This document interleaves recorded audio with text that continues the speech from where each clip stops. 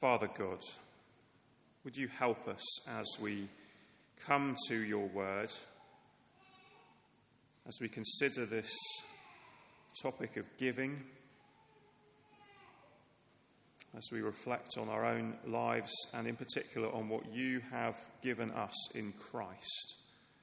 Please would you help us to see what you're saying here in your word by your Holy Spirit, so that we might be made more like Jesus individually and as a church. And we pray that in Jesus' name.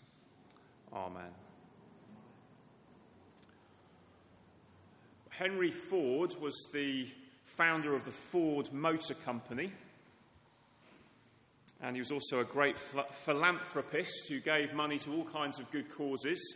And one time he visited Ireland, where his family originally came from, and as soon as he stepped off the boat in Cork, he was approached by the owners of a local orphanage who asked him for a donation towards some rebuilding works. And he was used to approaches of this kind, and he promptly took out his chequebook and he wrote a cheque for £2,000, which was a considerable amount of money in those days, maybe about 100 years ago. And the next day, the local newspaper published a headline. He'd given £2,000. They wrote, "Henry Ford gives £20,000 to orphanage." Very clever.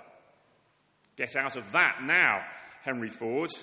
Well, the owners of the orphanage phoned Henry Ford and said, "Well, we're terribly sorry. It must have been a mistake. We're very happy to contact the newspaper and tell them to print a correction."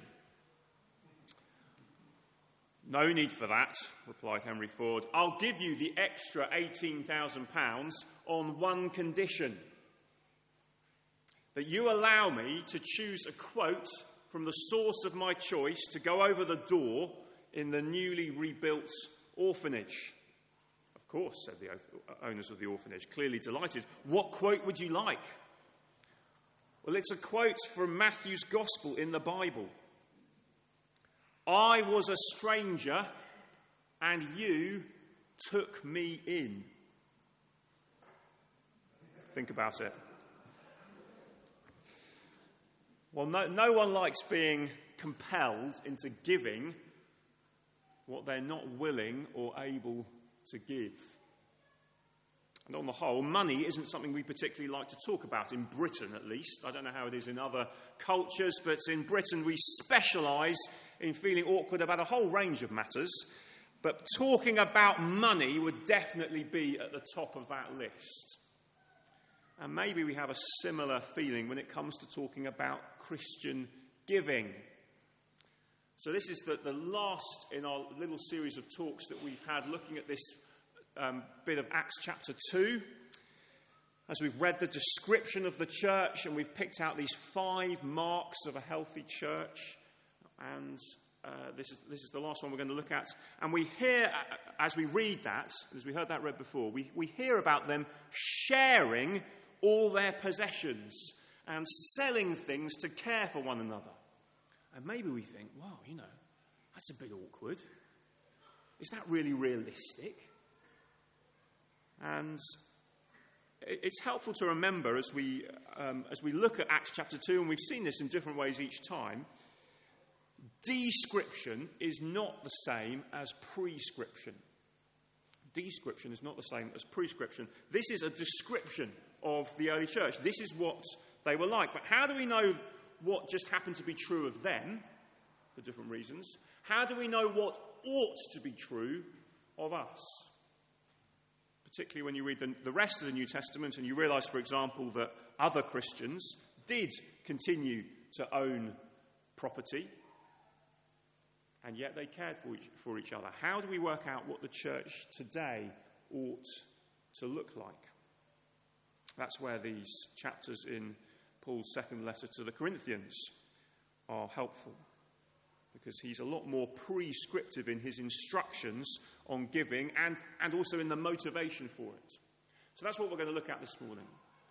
2 Corinthians chapter 8 and a bit from chapter 9 on page 1162. Have a look at it. We're going to see, first of all, The grace of giving, from verses 1 to 9 in chapter 8. The grace of giving. So look at that. Verse 1, Paul wants to tell the Corinthian churches about the grace God has given the Macedonian churches.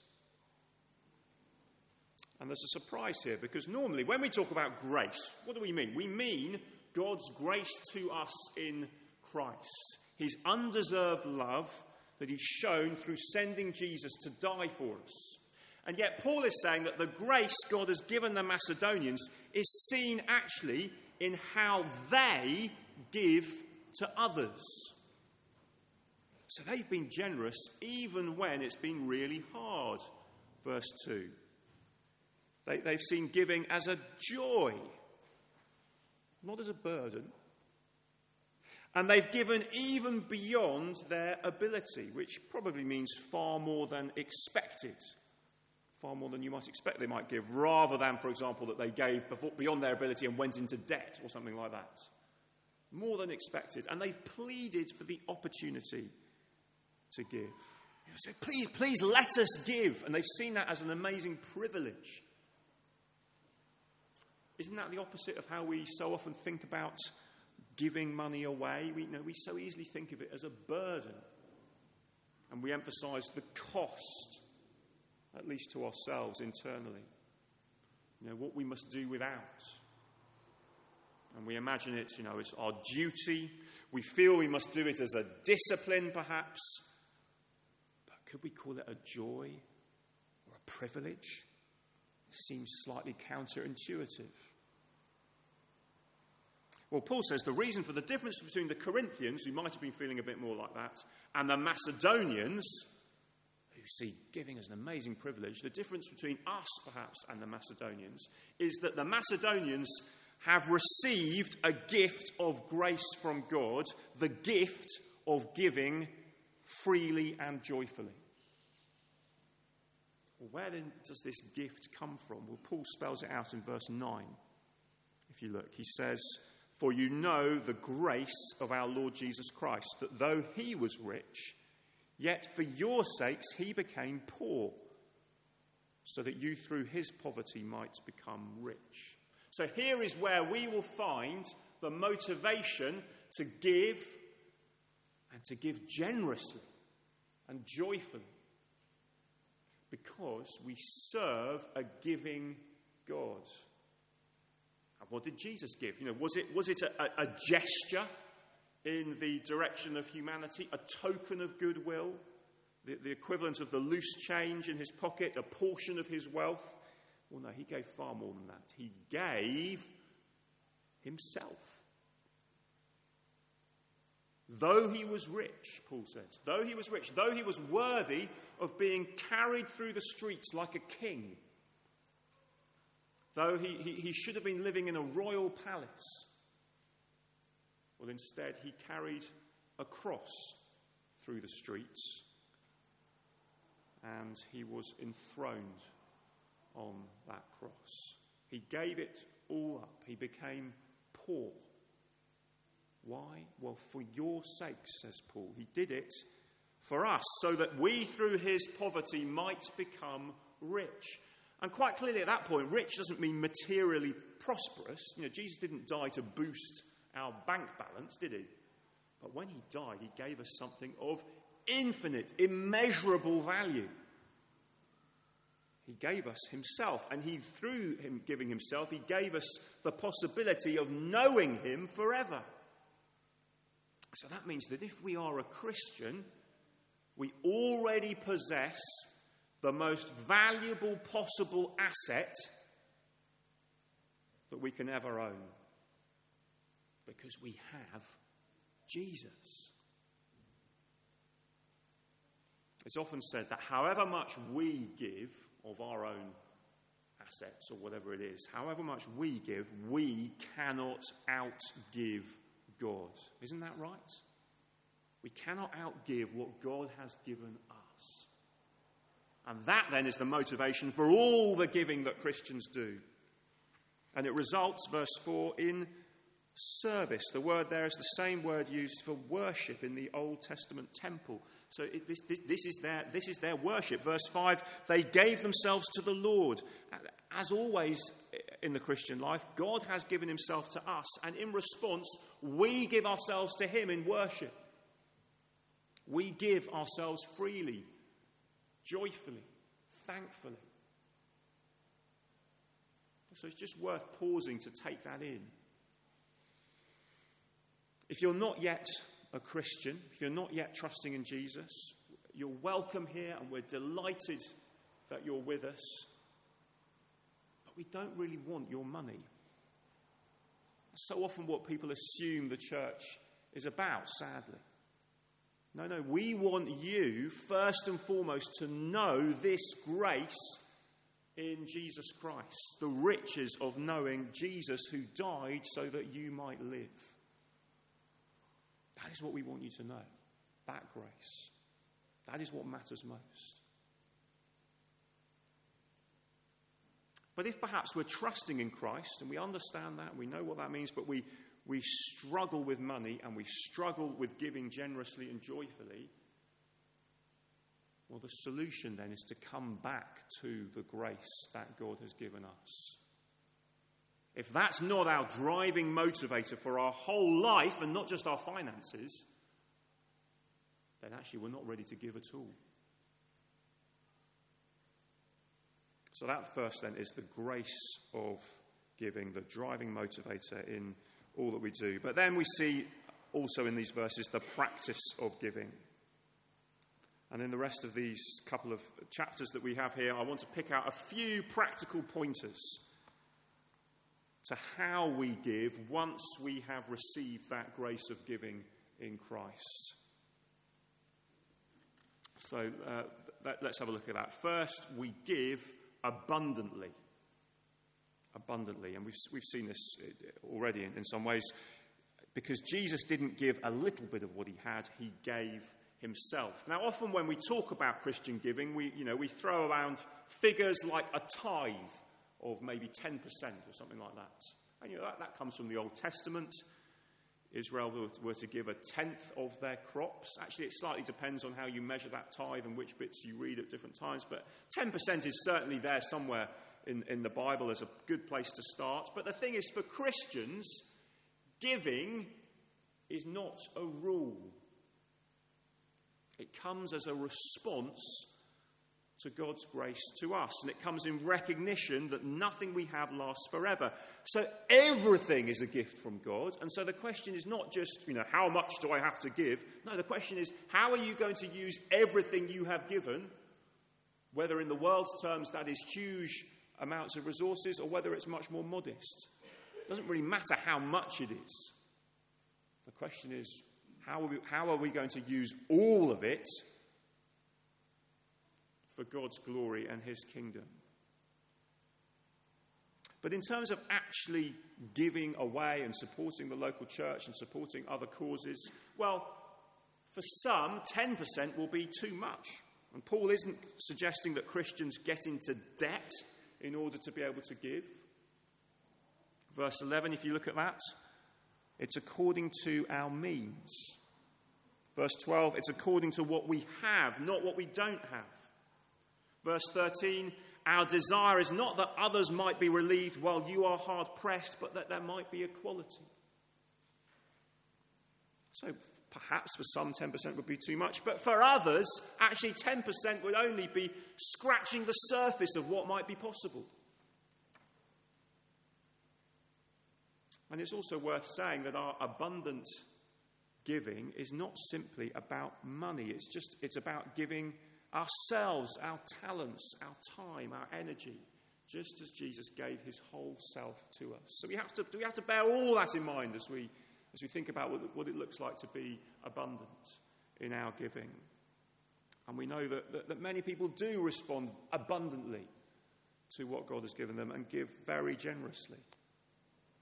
And that is why the church in Acts 2 got to the point where it was said of them that they held their possessions in common. That was how they, in their particular context, worked this out in practice. Now, we may work it out differently, but the point is, when we realise that Jesus is our most valuable asset, that we are rich in Christ, we'll be looking for reasons to give abundantly. We'll be looking for more ways to give rather than looking for excuses for holding back. So Sir John Lane founded the Lane Construction Group, which, among other things, built the first motorway in Britain and presided over hundreds of well-known construction projects. He was a multimillionaire, and he was also a Christian who was involved in the founding of UCCF, the University Christian Union movement. And he was also involved in founding what is now London School of Theology. But he was known not just for his wealth, which was clearly immense, but also for his extraordinary generosity. And when he died at the age of 99 in 1978, his estate was valued at £371. And that wasn't because he'd squandered it. It's because he'd given it away. Now, not all of us have the capacity to give like that. And of course, we need to care appropriately for our families, for our dependents. But even with this extraordinary wealthy multimillionaire, there could be no doubt where his treasure was. Do you see? So Christians give abundantly in response to God's grace to us. And then secondly, that we give trustingly. I suspect that one of the reasons we struggle to give is that we don't completely trust God to care for our needs. There's a little reference in verse 15 here in chapter 8. If you look, it's a little quote from Exodus chapter 16, when Israel were in the desert. And they had to learn to trust God to provide for their daily needs, which he did by sending manna and quail from heaven for them to eat. But he never allowed them to collect too much. He never allowed them to collect more than they would need. And when they tried to do that in a sort of attempt to well, we better make hay while the sun shines and get it stored up so that we can have some tomorrow in case it doesn't come then. No, when they did that, it went bad. It was to be a day at a time, trusting him, one day at a time. And then look at verse 8 in chapter 9. God is able to make all grace abound to you, so that in all things at all times, having all that you need, you will abound in every good work. Do we really believe this? God is able to care for you, to care for what you need. More than that, he will increase your store of seed, Paul goes on. If you look over the page. He will enlarge the harvest of your righteousness. Verse 11, you will be made rich in every way. What kind of extraordinary promise is this? Well, he's promising that he will give us what we need. This isn't the malicious deception of the televangelist on the God channel.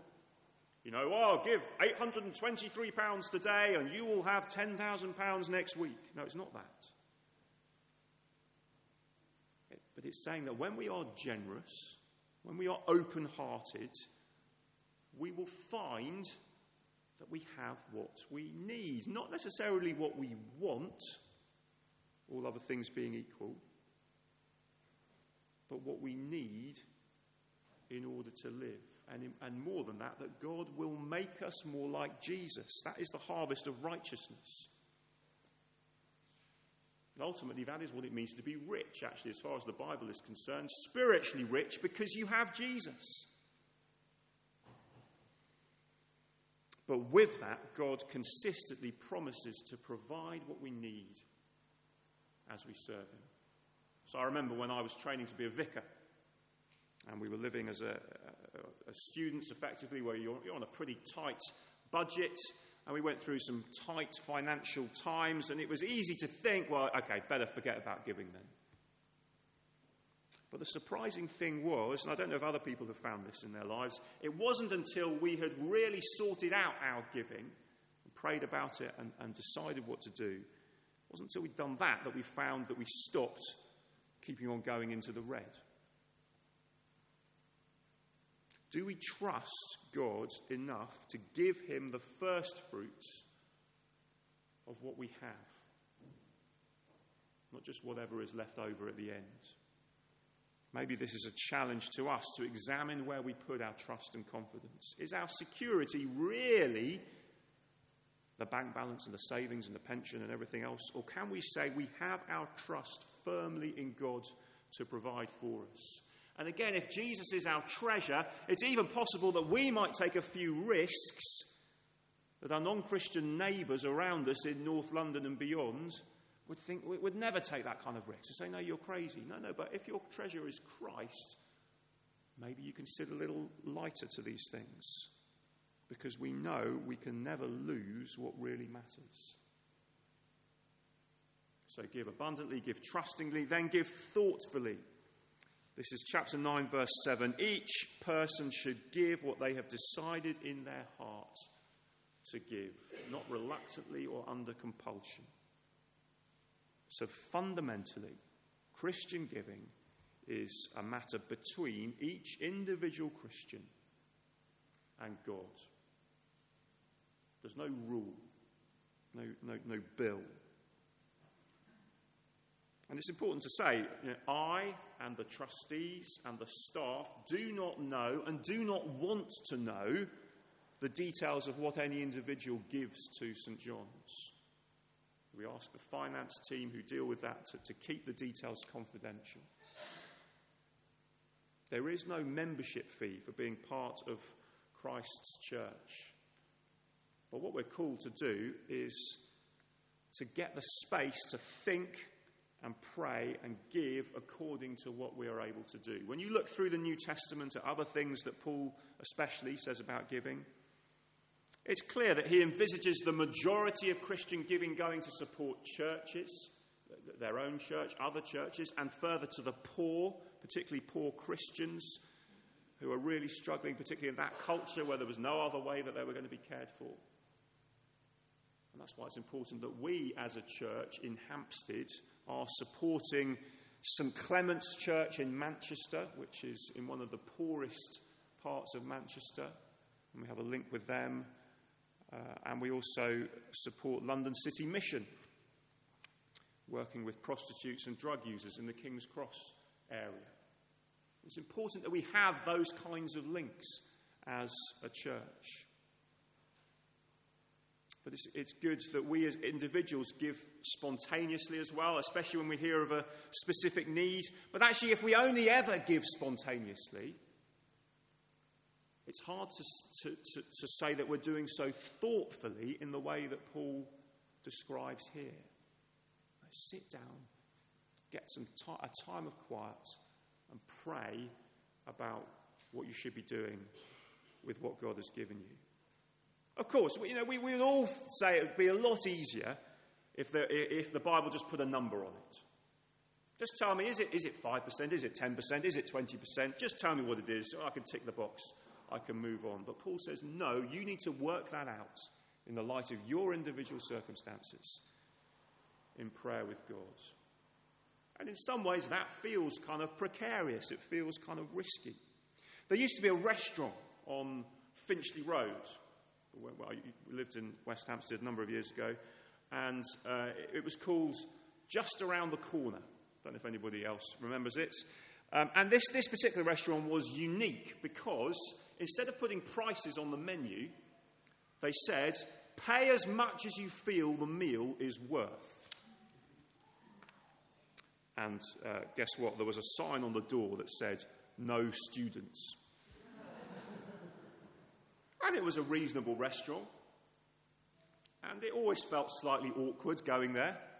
Remember how British people feel about money? Because, if you didn't quite pay enough, then the manager would come round and he'd basically give you a little kind of guilt trip to try and get you to pay a little bit more. Only £40, sir, with a bottle of wine, sir. What was the problem?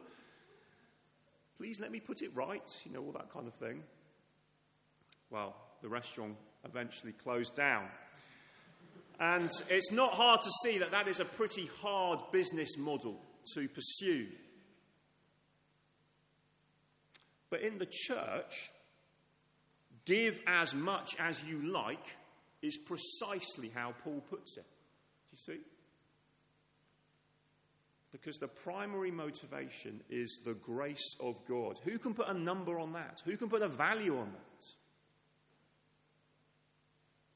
So give thoughtfully, after prayer and careful consideration. And then in the second half of that same verse, give cheerfully. Cheerfully. God loves a cheerful giver. How then can giving be cheerful? Well, as we've seen all the way through this, we've seen it's only when we understand the riches that we have in Christ that no recession can take away, no thieves can steal. We all know that money can cause incredible heartache and pain and frustration, and it can, for many, become a huge idol. But the most content and cheerful in the world are often those who sit loose to the trappings of wealth. God loves a cheerful giver. I heard an interview with the Archbishop of Canterbury, Justin Welby, a few years ago, where he was asked about his thoughts on wealth and how to stop it becoming an idol, and he put it very bluntly. He just said, the easiest way to stop money becoming an idol is to give it away. It's pretty obvious, isn't it? Can you see the results then in verses 12 to 15 as Paul finishes this section? The results of being like this are that praise and thanks go to God. People will praise God for how you are living out your faith because of his surpassing grace. And so in the end, all the glory will go to him. I know in my own heart, giving doesn't always come cheerfully. And it's easy, as we've seen it, it's easy to see it as a necessary duty just to sort of tick it off the list rather than a cause of joy and celebration as we live out God's grace to us. So how can we help each other? How can we help each other to give like the early church, like the Macedonians?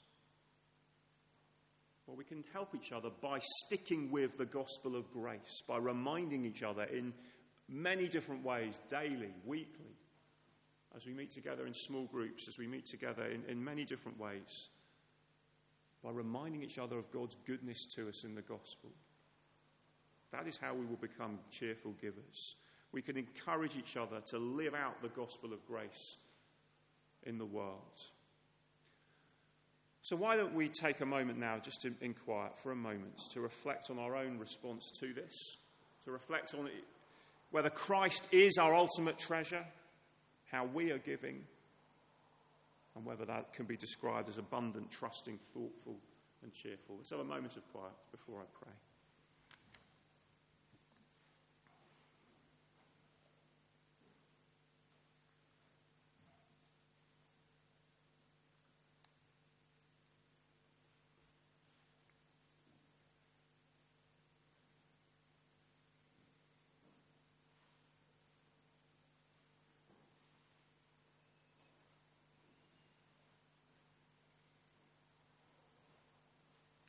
Father God, as we reflect on these things, we pray we will be people who understand your grace that you have shown to us in Jesus,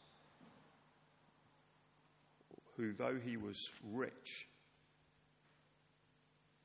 for our sakes became poor, so that we through his poverty might become rich. Father, we pray that if we've not yet understood that and not yet put our trust in Jesus, that we would do so first and foremost. And then, having grasped that you would show us what it means to respond abundantly, trustingly, thoughtfully, and cheerfully. And we pray in Jesus' name. Amen.